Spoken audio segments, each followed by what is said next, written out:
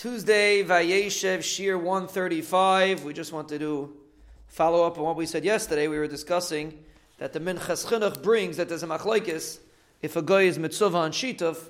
One of our listeners left a message that most Paiskim, Rav Moshe, Reb Chaim Brisker, they all said very sharp that a guy is Mitzvah on Shituf. The Neder Yehuda, he quoted, says a guy is Mitzvah on Shituf.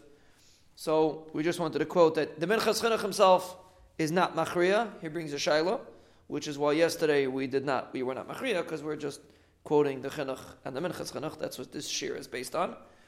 The minchas chinuch himself is not machriya the shaila, but many paiskim hold that a guy is mitzvah on shituf. So we just wanted to mention that there are many paiskim. Most paiskim nowadays hold that a guy is mitzvah on shituf, and therefore Christianity would be considered Avoda Zara for a guy, according to most paiskim. Just to clarify that point.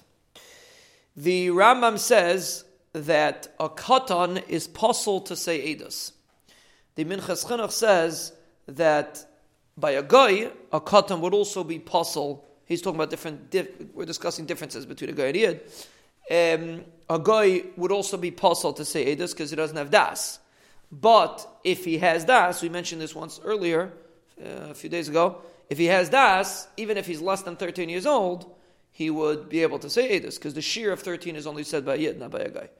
But if he has das, like the Minchas Chinuch, he'll be able to say edus. Minchas Chinuch is mesupik. Let's say Bais Din judges somebody. Do you go after Roiv? Usually you go after Roiv Dayanim and Bais Din. He's mesupik. Maybe this din is only by Yisrael, but by a guy, if you have roiv mezak, if you have roiv mezakim or if mechza, you wouldn't kill him. He's suffik, because suffik nefashas always go lakula.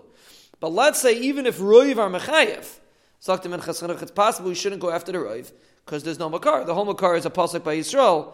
There you go after roiv. Maybe by a guy, there's no such concept. He's mesupik about it. It's not paishet.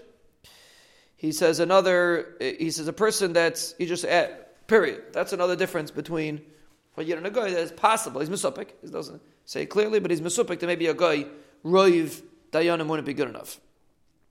He's just adding, at the end of the Minchas Chinuch ends off the mitzvah, that the halachas of Avoda Zara, that after he gets buried, he gets hung on a tree.